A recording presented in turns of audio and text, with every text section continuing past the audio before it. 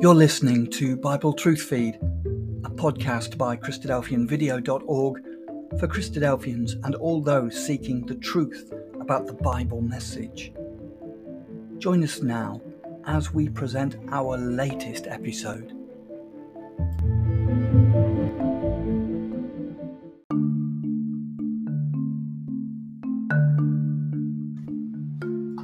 Lift up your heads, your redemption draws nigh. Hello and welcome to Bible Truth Feed, a podcast by Christadelphianvideo.org. This episode by Brother Jim Cowie looks at the clear signs that are abounding that the Lord Jesus Christ is soon to return to the earth.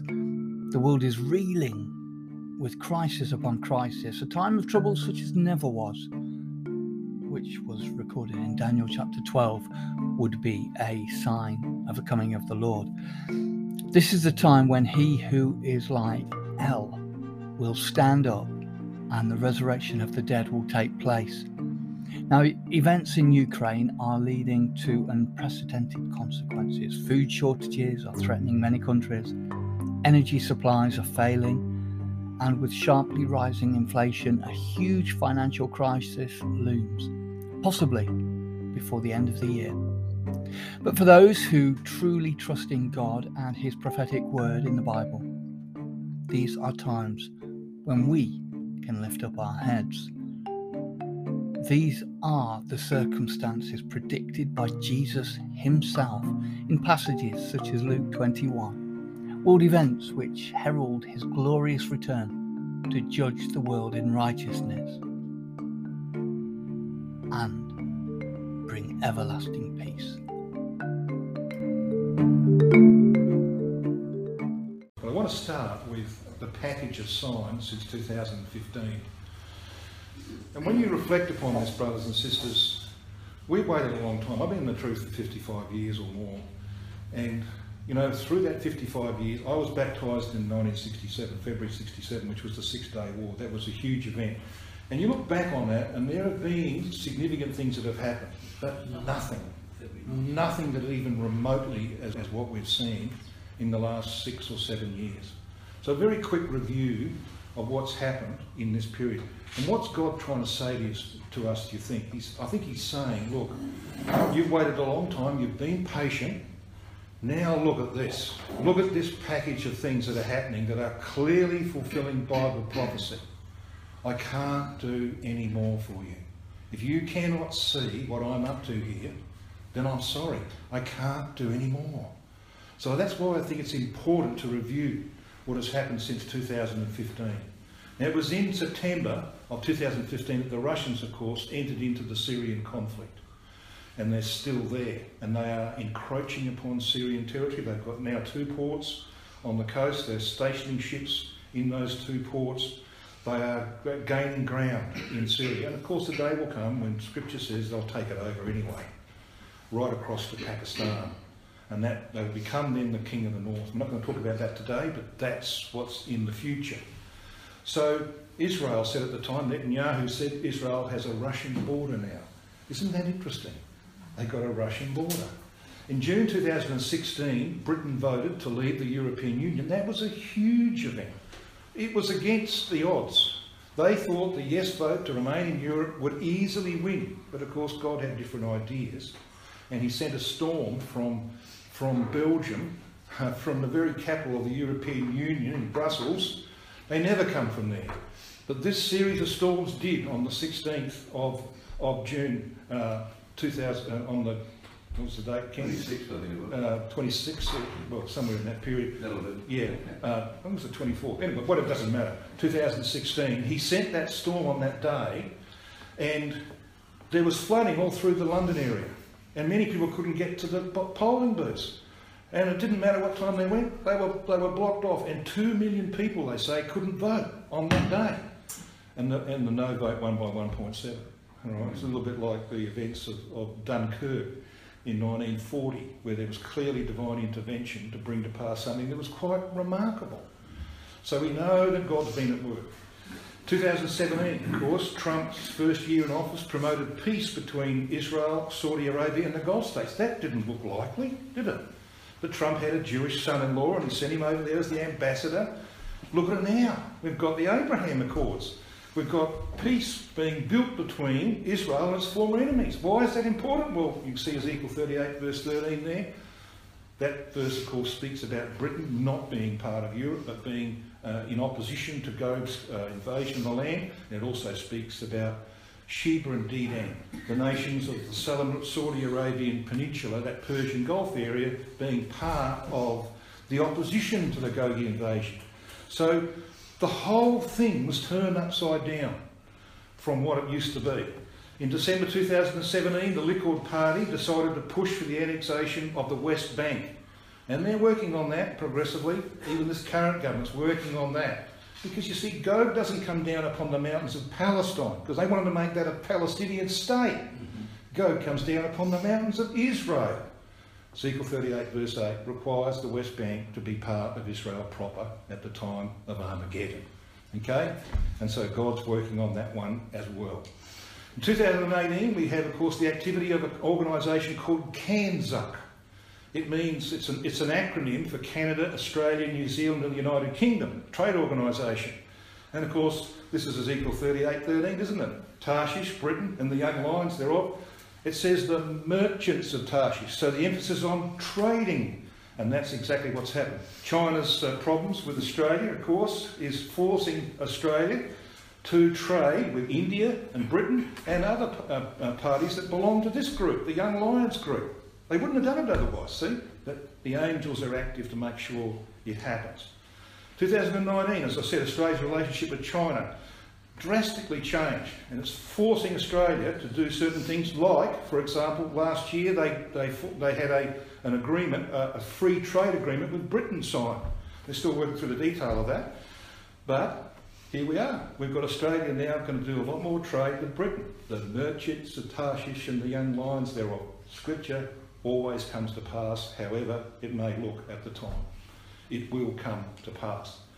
2020, the COVID pandemic, we know what that's done to the world.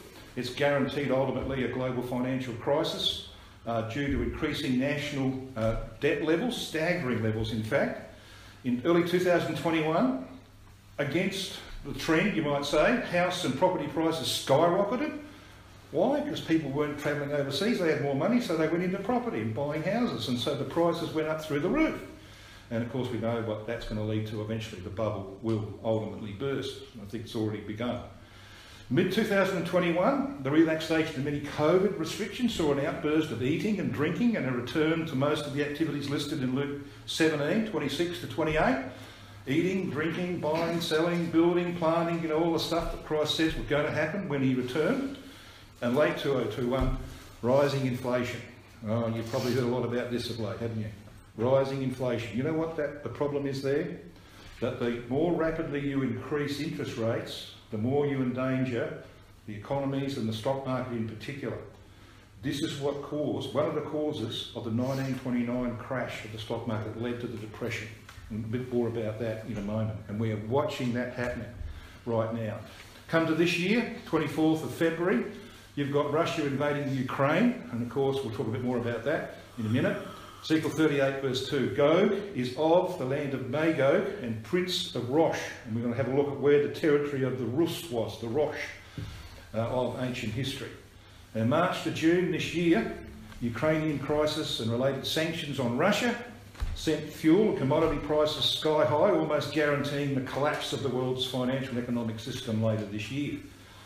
And in April to June, interest rates began to rise rapidly from historic lows. You know, the Reserve Bank said a couple of years ago that they would not raise interest rates in Australia until 2024. They would not raise interest rates.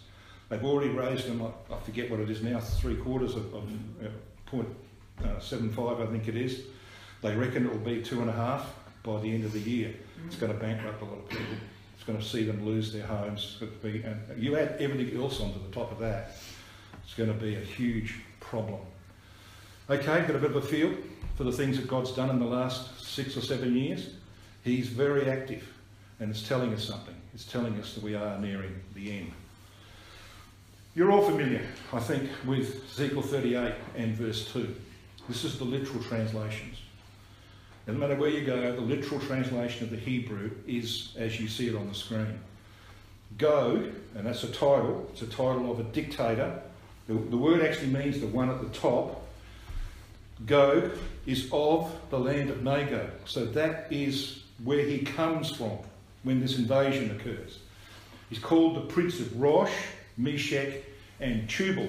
And when you look at a map, this is one of your maps, Ken, that I'm borrowing from you, you can see where these powers are. So you've got Rosh there right in the middle, you see it circled with the purple. And to the northeast of that, you've got Meshech and Tubal. Okay, so Gog's power is based here. And I want to show you how important that particular place is to Vladimir Putin. Historians say that this is the land of Magog. You see the red line around that territory?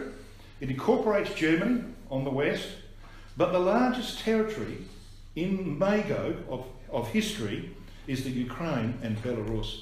And that was where the Rus established their kingdom in the 900 AD era.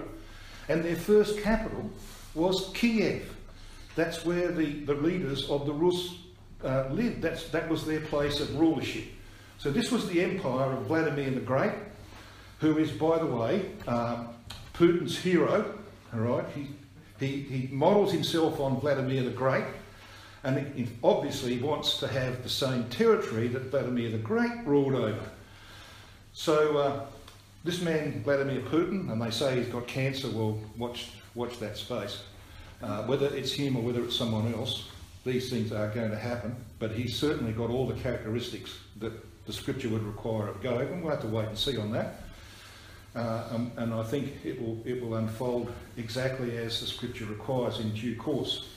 He described the fall of the USSR as the greatest geopolitical disaster in history, and he's trying to correct it. And he regards, of course, Ukraine as being part of the Russian nation. So, why Vladimir the Great is important to Vladimir Putin, got the same name. It means to rule with greatness. It's derived from the Slavic element volod, to rule, combined with mir, great or famous. The second element has also been associated with mir, meaning peace or world. So this was the name borne by the 11th century Grand Prince of Kiev, who was venerated as a saint because of his efforts to Christianise Russia. Now just bear that in mind, because a lot of what's happening now is because of religion. It's because of Putin's connection with the Russian Orthodox Church. And he's modelled himself on this man, Vladimir I. So let's just step back in time a little bit. Let's go back to towards the end of the last century, to 1997. A Russian political scientist named Alexander Dugin, who happens to be Putin's closest advisor today, all right, wrote a book along with another chap, and it was about the foundation of Russian geopolitical strategy over the next 20 years. So this is 1997. The book was called The Foundations of Geopolitics, and it was all about how Russia could reassert itself in the world. And chillingly, the book now reads like a to-do list for Putin's behaviour on the world stage. Now, I'm not going to go through the whole of it, just a couple of selections. This book starts out by saying that the shrewd thing to do for Russia would be to steer clear of direct military confrontation, which they've done for a long time. Instead, the book counsels Russian leaders to favour political stealth, and, using things like they did in the American election in 2016, getting involved behind the scenes. It argues that Ukraine should, surprise, surprise, be annexed by Russia. So it was Dugin who sowed this seed in Putin's mind. The book's authors say Russia should encourage Britain to leave the European Union. It's 1997, remember, and thus weaken it. That's right, Russian strategists were openly arguing in favour of Brexit in 1997, when it was still just a glimmer in Nigel Farage's eyes. Ukraine is integral to Russia. They first established Kiev as the capital in the land of the Rus. In 2004, Ukraine elected a democratic European inclined president. He was poisoned prior to the election. He still won the election. Putin's ally Yanukovych was defeated and Putin humiliated. Putin retaliated in January 2006, which was right in the middle of a very bad winter, by cutting off gas to the Ukraine, so they froze. He offered $15 billion as a loan to Ukraine, designed to head off Ukraine's drift towards Europe. That failed when his ally Yanukovych was finally ousted from power. So that's a little bit of the background of what's happening today. What we're seeing now came from the history of the last 20 years, particularly in that period of 2004 to 2006, when Putin was badly humiliated by Ukraine. Now, he has global ambitions. This is from the Carnegie Endowment for International Peace, and this is what they say in this particular article, which was published in February 2019. Success begets more success, and since Putin's return to the presidency in 2012, his record has been enhanced by what Russian officialdom sees as several important wins. The annexation of Crimea, the war in eastern Ukraine, the military deployment in Syria, the tense military standoff with the West in the Baltic and Black Seas. Moreover, the Kremlin's record since 2012 suggests that it will not be deterred or constrained by economic difficulties. The Russian economy has performed poorly since then, with growth hampered by a failure to institute long overdue structural reforms and excessive dependence on exporting hydrocarbons and other raw materials. But, and this is very important in relation to the sanctions that the West has imposed, economic difficulties have not put a brake on Russian activism abroad. So they are able to put up with a lot in order to continue on their road. To the contrary, this article said, and you know, Western leaders should have read this, shouldn't they? The Kremlin's ability to withstand both domestic economic difficulties and Western sanctions without changing course is a sign of Moscow's commitment to an activist foreign policy as a long-term choice of the country's leadership. See, they're not going to be worried by all these sanctions that have been imposed on them. It's going to hurt. It's going to hurt their oligarchs, but it's not going to stop Putin doing what he has planned to do. And I think that's quite important in relation to what we're hearing now, because we're hearing a lot of reports how he's made this huge mistake and he's lost 50,000 soldiers in the battle, and all of these tanks have been destroyed, and he's been pushed out of parts of Ukraine. All that stuff's coming from the Western reporters. They don't understand Scripture. Scripture says he's going to possess this territory. Gog is of the land of Magog. He's the prince of Rosh. He's going to possess the ancient territory of the Rus. And that happens to be Ukraine and Belarus. Okay? So it's going to happen. That's why, of course, this passage in Ezekiel 38 about Gog is very important. You know, in our community, we've had some difficulties over this particular path, particularly in the 1990s, for example, when the USSR collapsed. We had people saying, oh, well, there's that business about Russia being Gog, that's all out of the window now. Sorry. We didn't realise then that we'd still be here some 30 odd years later, all right? But God was at work. And now what we see, of course, vindicates our understanding of this passage of Scripture. This is, of course, Unger's Bible Dictionary commentary on Ezekiel 38 and 39, which he says deal with Gog the prince, so it's a dictator, and Magog his land, he got that right, described the actual invasion of Palestine as it was when he wrote It's Now Israel by a great northern confederacy ostensibly headed up by Russia. He got that right. The scene depicts a gigantic outburst of anti-Semitism and a colossal attempt to overrun Palestine or Israel and annihilate the Jew. He got that right, you know, so we need to be confident that our pioneer brethren who interpreted Ezekiel 38 and other places did get it right. There's no question about it, and we're now seeing the vindication of that. But this is what I want to emphasise. There are religious underpinnings to the invasion of the land of Israel, and the horrendous persecution of Jews for centuries by the Orthodox religions for what they call blood libel, that is the murder of Christ, is legendary. And the Russian Orthodox Church is no better than the Catholic Church in that regard. And Putin, of course, presents himself as a devoted Christian and acts like one of the worst human beings ever born. All right?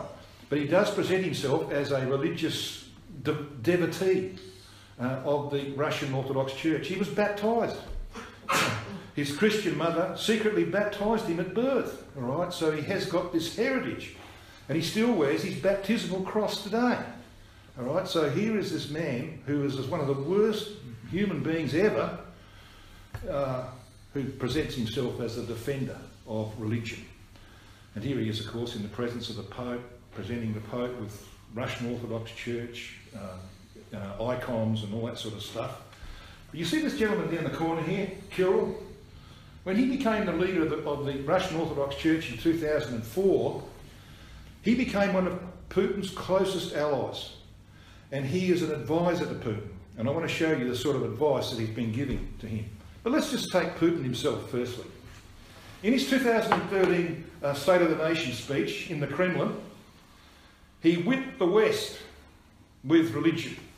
He said, "Today many nations are revising their moral values and ethical norms, eroding ethnic traditions and differences between peoples and cultures. Society is now required to accept without question the equality of good and evil, strange as it seems, concepts that are opposite in meaning. Many Euro-Atlantic countries have moved away from their roots, including Christian values. Policies are being pursued that place on the same level a multi-child family and a same-sex partnership, a faith in God and a belief in Satan. This is the path of degradation." Can you believe those words are coming out of the mouth of Vladimir Putin? Yeah, well, I did. You see what he's doing? He's actually stolen the high ground, the moral high ground from the Christian West. It's unbelievable. And there is a religious motivation behind the invasion of the Ukraine. Here he is with, this is Kirill, right? This is the head of the Russian Orthodox Church, who strongly supports Putin. And this is what the CNN article of March this year said about that. The top-ranking priest in the Russian Orthodox Church, meanwhile, has offered a very different reason for the invasion of the Ukraine. What is it? Gay pride parades. All right? That's why. Patriarch Kirill said last week that the conflict is an extension of a fundamental culture clash between the wider Russian world and Western liberal values exemplified by expressions of gay pride. So the Ukrainian invasion by Russia on the 24th of February has this underpinning of religion. They're upholding their so-called Christian values, which of course are biblical values, and saying that the West has completely capitulated to the humanistic spirit of our times, which it has. And so they go on to say, yet experts say that Kirill's comments offer important insights into Putin's larger spiritual vision of a return to a Russian empire, in which the Orthodox religion plays a pivotal role. Now, if you think that that's sort of coming from left field, then here's Stan, you know Stan Grant of the ABC? You seen his stuff, Stan Grant? He's quite intelligent, that guy. This is what he said recently. Vladimir Putin cannot separate Ukraine from the Holy Rus, the God-given Russian Empire. I can't talk like Stan Grant, but this is what he said on TV. Crimea, annexed by Putin in 2014, is the cradle of Russian Christianity, where Prince Vladimir, the leader of Kiev and Rus, converted to the faith in the 10th century. The head of Russian Orthodoxy, Patriarch Kirill, has called Putin a miracle of God. Along with Putin, Patriarch Kirill has revived the idea of Russian world. Vladimir Putin believes the West is decadent. He believes the West has turned away from God, and he is a defender of the faith. The man described as Putin's brain, one of the most influential thinkers in modern Russia, Alexander Dugin, remember him? The 1997 book on geopolitics? Yeah, that's him. So he says that the West is the Antichrist. You get a bit of a feel? When you look at what he's saying, he's not that wrong, is he? No, he's not wrong. See? Yeah. And that's why he's stolen the high ground. He is one of the most ugly creatures on earth, this man. Isn't he? Really fascinating. Isn't that incredible? What's happening? But you see, the important thing is this. The invasion of the land of Israel is also religiously based. When they come in the land of Israel, in the days of produces Armageddon as a result, it's because of religion. They want the holy sites, and we know that from Ezekiel 36. Aha! The ancient holy places are ours in possession, they say. Driven by the Russian Orthodox Church, which happens to be still the largest landowner in Israel today. Did you know that? Yeah. They own a lot of places, including most of the holy sites, because they were built by, many of them, by Helen, the mother of Constantine, okay? She financed it. And of course, they were centred in Constantinople. And in 1453, when the Muslims turned up, they evicted the Orthodox Church of the East. Where did they go? They went to Moscow. And Moscow becomes the third Rome, see? And when they get Constantinople back, they're back home, all right? Got the idea? And it is unreal what's going on. I thought Putin had a fairly large Jewish upbringing too. He had close connection with the Jewish family.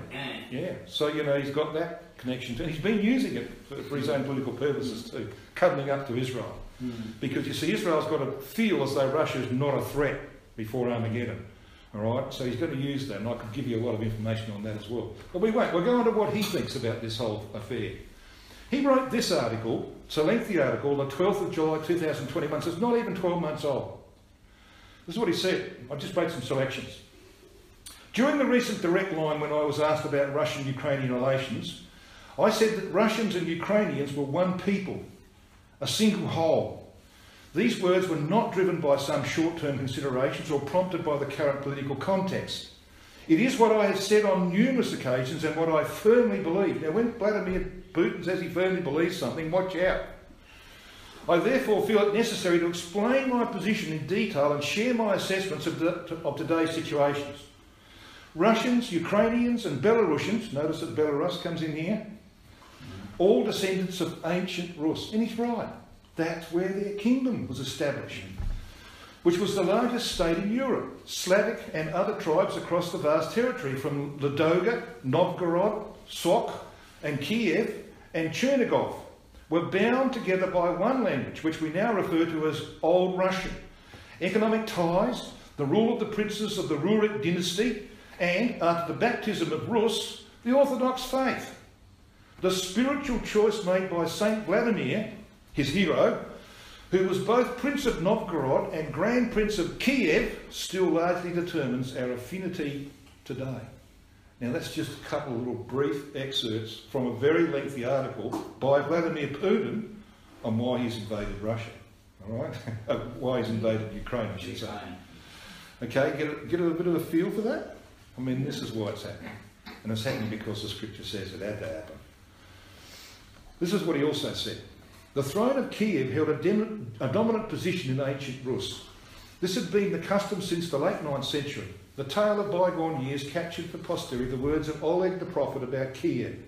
Let it be the mother of all Russian cities. Yeah, and that's why when they invaded, they had this huge column of tanks that came from Belarus, headed straight south towards Kiev. Now they were driven back, all right, they were driven back because they lost a lot of those tanks, etc., and a lot of soldiers, but they'll be back because that was their major aim. To take Kiev, to make it the mother of all Russian cities. Kiev is in the throes of falling now, virtually, isn't it? Well, it's under a large attack. Attacks by rockets and that sort of thing. And eventually it will become the target. Once they consolidate in the east, they'll start on Kiev again. He said the throne of Kiev held a dominant position in ancient Rus that had been the custom since the late... Did I just read that? Yeah, no, the next paragraph. I am confident that true sovereignty of Ukraine is possible only in partnership with Russia. Our spiritual, human and civilisational ties formed for centuries and have their origins in the same sources. They have been hardened by common trials, achievements and victories. Our kinship has been transmitted from generation to generation. It is in the hearts and the memory of people living in modern Russia and Ukraine, in the blood ties that unite millions of our families. Together we have always been and will be many times stronger and more successful, for we are one people. I ask you a simple question. Do you think that Vladimir Putin will retreat? No. He will not retreat, will he?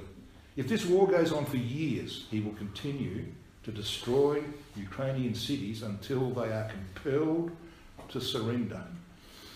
He is going to take that territory. There was an interview on 60 Minutes a little week or so ago. They asked him what he thought about his own people in Russia protesting against the war, And his words were, they're scum. They should be exactly. thrown in the gutter and trodden on. You've got to be very careful in Russia now. Traitors. Yeah.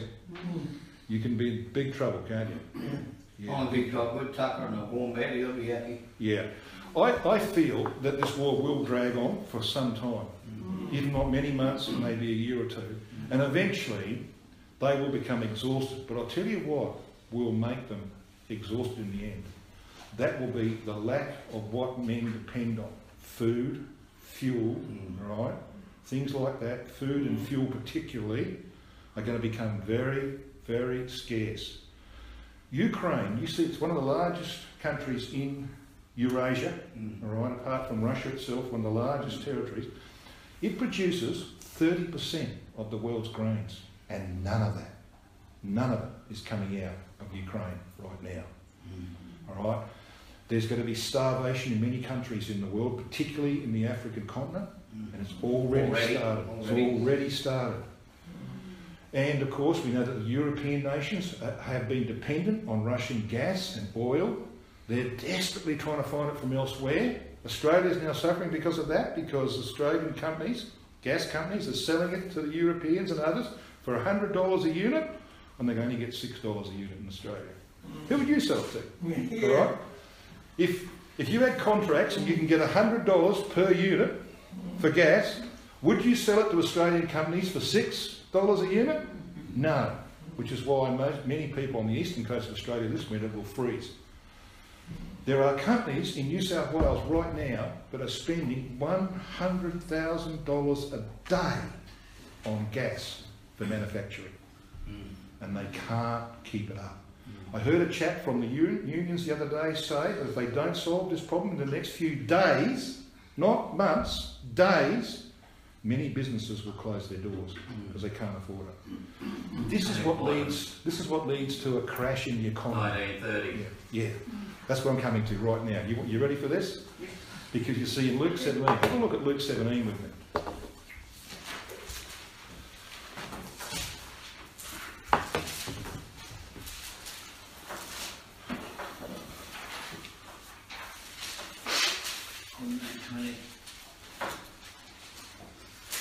Between verse 20 and verse 37 of Luke 17, the word day in the singular, or days plural, occurs 10 times in that context. Now that's significant. Plural is there 5 times, and the singular is there 5 times. Now what does that mean? What it means is this, is that the plural, the days, like the days of the Son of Man, that I mentioned, if you have a look at verse 26 of Luke 17, it says, as it was in the days, that's plural days, of Noah, so shall it be also in the days of the Son of Man. What does that mean? It means that we're in the days of the Son of Man. And what are they? They are days of opportunity. This is our time. This is like the preparation of the ark as a refuge for Noah and his family. This is the period of opportunity. This is when we prepare to enter into the ark when the troubles come. Okay? Got that little picture? Same with the days of Lot. They were days of opportunity. He could have got out of that city. He could have done many things, couldn't he? But he didn't do a lot of those things. So what we have here is 5 plural and 5 singular. And 5 we know is the divine number of grace. All right? God's grace. So we are in a period of time that if we use it wisely, it's a period of grace. And if we use it wisely, when the day comes, the day referred to in verse 30, even thus shall it be in the day when the Son of Man cometh, we will find divine grace. We'll be given eternal life. So that's what the Lord's talking about in this context. And of course we're familiar with the times that he refers to. And each of the 9 phrases that are used of human activities in verses 26 through to 28, right, has exactly the same grammar in the Greek language. The verbs are in the plural number, but most importantly, the imperfect tense is used and the active voice. The imperfect tense in the Greek language, we're not familiar with this sort of stuff because we speak the hybrid language called English, okay? But if you go to the Greek, the imperfect tense is an action that has begun, it is in progress, but it doesn't get to finish. It doesn't come to an end, all right? Because it's cut off before it gets to the end. So let me just see if I can make this intelligible. A literal translation would be, they were eating, they were drinking, they were marrying, they were buying, they were selling, okay? It's their activity, but it's cut off. In the days of Noah, it was cut off by the flood. In the days of Lot, they went down to get their latte at the local coffee shop, all right? And they're sipping on it at 9 a.m. and kaboom! It didn't get to finish. And it's exactly what's going to happen again. Because he says, doesn't he? Even thus shall it be in the day when the Son of Man's revealed. You know what he's saying? He's saying that all of these things, of the days of Noah and Lot, the eating and the drinking, he's talking about, you know, restaurant, club type eating and drinking, hotel type drinking, this culture of enjoyment that we're now seeing bursting forth again after COVID. Marrying, you couldn't have a wedding in 2020, could you? No weddings. They're doing them now, both, you know, mixed and same-sex weddings, okay? Hideous sort of stuff. The buying and the selling. You know, I turn up at Bunnings, it's hard to find a park. All right? Isn't it? It's ridiculous. Planting and building. Well, there's a few problems with building materials, but they're still building, aren't they? All right, building all their luxury apartments and homes and etc. And then all their prosperity collapsed in a day after the saints were taken away. And that's the critical thing, isn't it? Christ could have used any generation of the past in terms of coming divine judgment. He doesn't. He chooses these two. Why? Because they had a common denominator. They were times of general prosperity. Men were living in prosperity. Now, if you doubt that we're going to be taken in times of prosperity, then I take your attention to Revelation 3:17. This is the letter to the Laodiceans. It's the seventh and last of the letters of the Apocalypse. It is the only one that has in it this statement. Behold, I stand at the door and knock. All right. That's a little bit dramatic, I know. But you get the point. But you get the point? It's the only one. And those 7 letters actually speak, Brother Thomas makes this point, Brother Matesville makes it in his book on the Apocalypse Epitomized, speak of the history from the times when John received the Apocalypse in the Isle of Patmos in AD 96 or circa there, right through to our time. So this is the letter that applies to the last days, to our time. What's it saying? What was their problem? Was the Laodicean ecclesia in poverty? Were they struggling? No. Because thou sayest, I am rich and increased with goods and have need of nothing. And knowest not that thou art wretched and miserable and poor and blind and naked. They didn't understand their true spiritual state. Because they were wrapped up like Lot's wife in prosperity. And it all came to a sudden end. It's about to happen. I mean, if you can't see that we're heading towards a depression, you haven't been reading the news. All right? Christ isn't knocking at the moment, but he's certainly on the top step. He's certainly there at the door, as it were, and we need to be ready for it. So there's a pattern in this. There's a pattern set for us, brothers and sisters. Here in Luke 17. The days of Noah and Lot set the pattern for our removal before the era of prosperity comes to an end. And it's a fascinating fact that when you read through Luke 17 about the days of Noah and Lot, there's no reference to violence. Look at the violence in America. They've had 270 mass shootings this year in 170 odd days. 270 mass shootings. Some of them appalling. You know, kids, 9 and 10-year-old kids being slaughtered. So badly they couldn't identify them by the appearance of the body. They were ripped apart by the bullets of an AR-15. I mean, it's happening almost every day. Or every day, virtually, in America. We don't have that problem here so much. But that's the kind of... But Christ doesn't mention violence. It's not that it wouldn't happen, because it is happening. He's not interested in violence and immorality. He's interested in you and me. not being caught up in prosperity and losing our sight of what's coming. That's what he's interested in. Remember Lot's wife, he said. All right? That's where your problem's going to be. Remember Lot's wife.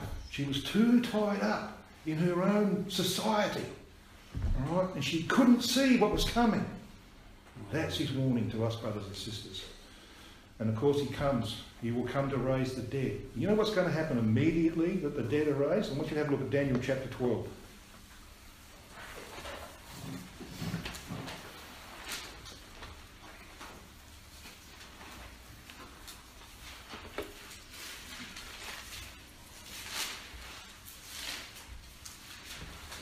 Daniel 12 and verse 1 and 2.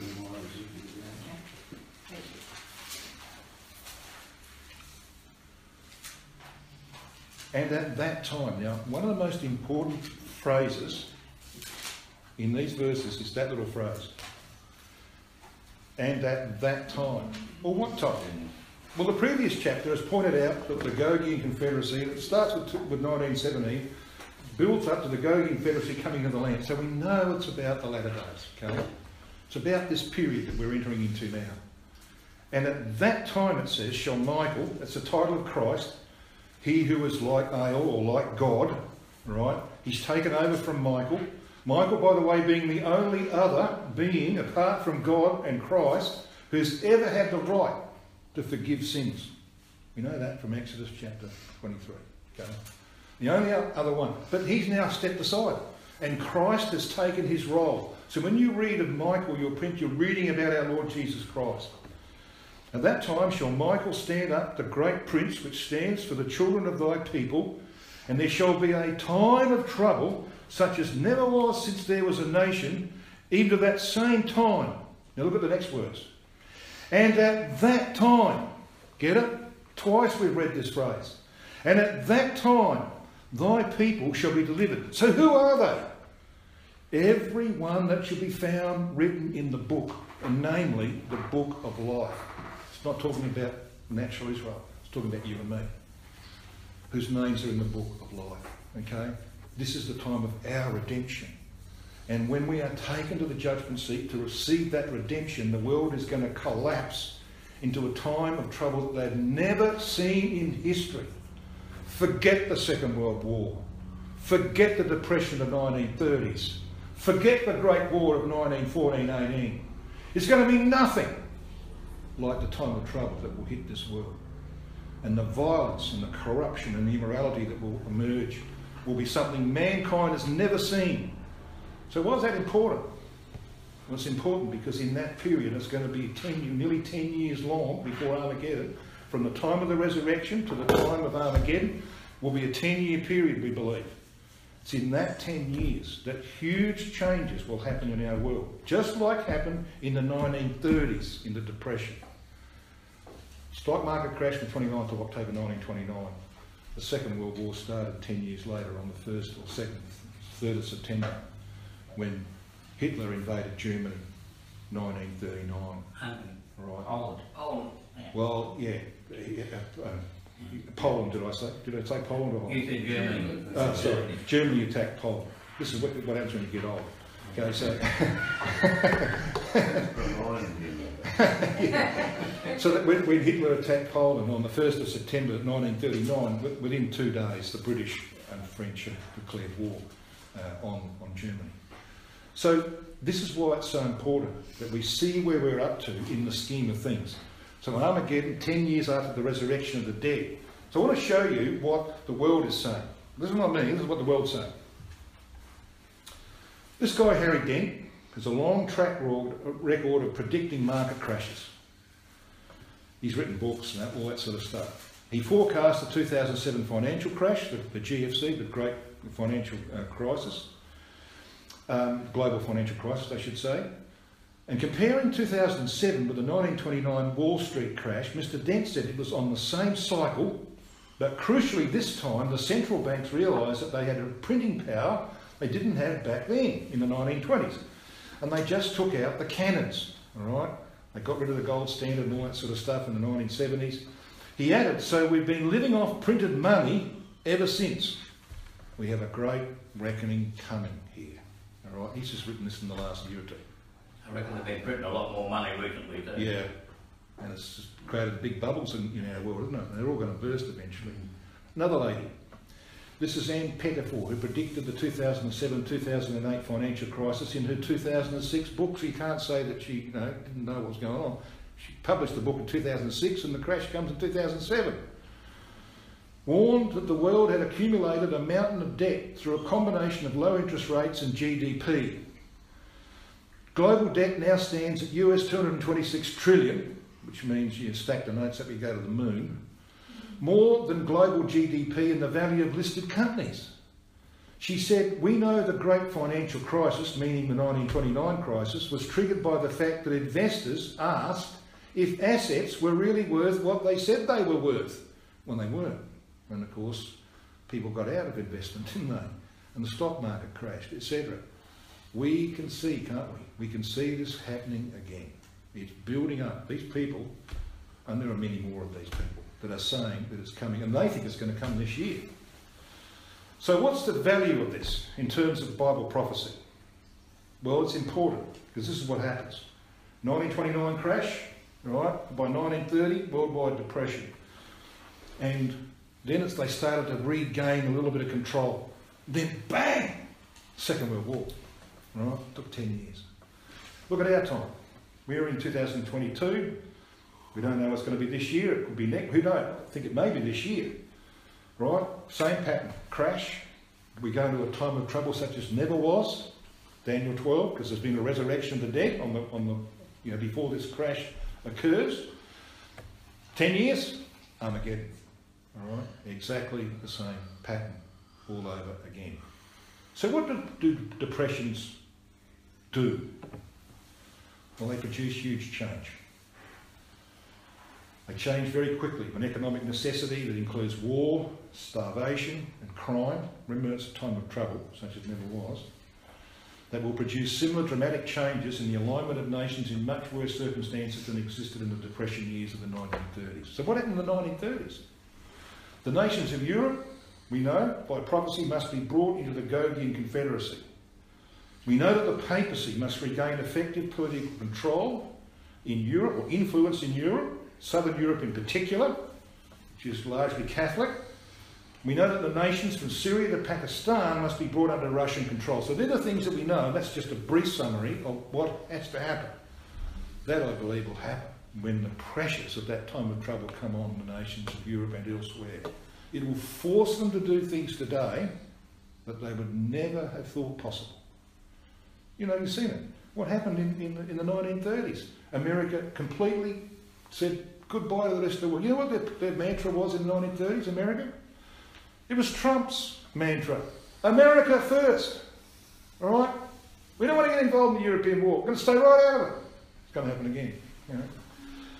And countries in Europe that didn't want to be part of Hitler's empire ended up being part of Hitler's empire. All right?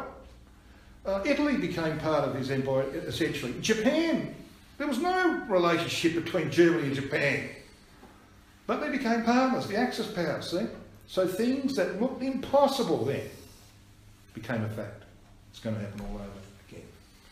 So I want to conclude by taking you to Matthew 24. How am I going for time here? All right? You managing? Yeah. Keep going. Matthew 24. You're the only one worried about time. Yeah. I want to just conclude with this exhortation from Matthew 24. This is Christ's words to us. Yeah.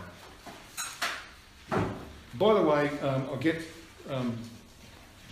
maybe Brother Ken can do this, but if you haven't seen the latest update that I put out, the prophetic update, it's about, and a lot of what I said this afternoon, and quite a bit more actually, is in that update. You might find that useful just to consolidate some of the things that we've said here today. Have you got a stick or a DVD or CD that it's all this on? A little bit of it, not much of it. But I do have to do a talk in a month or so's time. I've got a talk I've got to do in a month or so's time at Wilston and elsewhere as well. So maybe we can send a copy of that down, because a lot of what I've said here about Ukraine will be in that as well. Anyway, there's stuff around. Now, Matthew 24, 12 and 13. let's just understand what we have here. The first 29 verses of Matthew 24, well, from verse 3 onwards, down to verse 29, to almost the end of that verse, apply to events between AD 66 and AD 70, all right? So beyond the last words of verse 29 through to the end of this chapter belongs to our era. So bear in mind that the words of verses 12 and 13 are in that area of the prophecy that deal with the events of AD 70. But the exhortation applies equally to our time, all right? And that's the point I want to make. So while these words were very designed for Christ's disciples of his time, they are also designed for our time. So what does it say in verse 12? Because iniquity shall abound. Now that word iniquity means lawlessness. Because, can you see lawlessness around? Yeah. Because lawlessness shall abound. The word means to multiply. Can you see it multiplying? Yeah. He says, the love of the many, there's an article there, the love of the many, he means amongst his own people, the disciples, shall wax cold. Now that word in the Greek, there's only one word for the two English words wax cold, it's suko. It means to cool by blowing. So if I wet my finger, and blow on it, this side that I wet of my finger is colder than the other side. I mean, that's what we do, air conditioning sort of stuff. Okay? We understand that principle. So he's saying that the love, the agape love, the sacrificial love, the love of commitment, all right, is going to be affected by these cool breezes that are blowing upon them. Do you think we might have cool breezes blowing upon us? Yeah, I think so. In this technological age. And if that shushko comes from the shush, which means wind, to breathe, to blow. Yeah, exactly. Yeah. So we've got this barrage of cool breezes blowing from the world on us. And Christ says the problem is that the agape love, the commitment of my people, is going to fade. All right, it's going to be cooled by blowing. So if we know that, we've got to do something about it. In the Greek, that word suko is in the passive voice. And the passive voice is when someone is doing something to you. You are the receiver of someone else's actions towards you. There's not a great deal we can do about the cool breezes of this world, is there? I mean, it's just going to blow. But there is something we can do. And that's the next verse. It's verse 13. Yes? The technical reason why it's colder is because it's taking the latent heat out of your body to make the liquid change state to a gas. Yeah. And so it's actually withdrawing your heat. Yeah. And that, when you put that in the spiritual realm, that's what's happening to it. I mean, I admit, I'm being affected.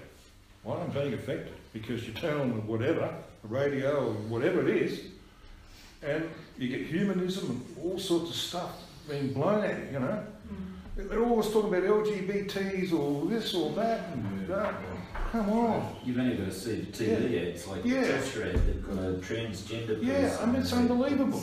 Yeah. So you've got all this stuff coming at you, all right, and we've got to do something about that. So what do we do?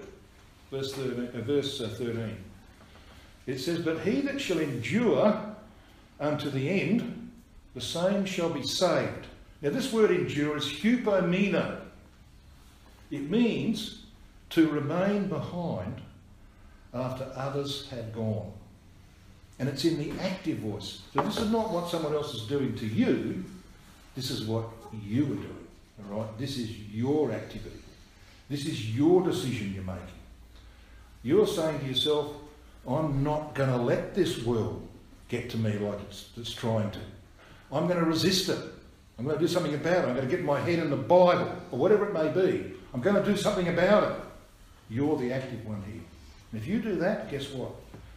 He says, the same shall be saved. And that word saved there, sozo in the Greek, means preserved. And it's in the passive voice. So you don't save yourself. All right? It's God that saves you. All right? If you turn to his word, he works. He saves you. Isn't that remarkable? Isn't there a precision in the way that that's presented? But that's the exhortation to us. When we can see these signs, brothers and sisters, they are thick and they're coming fast. And Christ won't be too long before he arrives as well.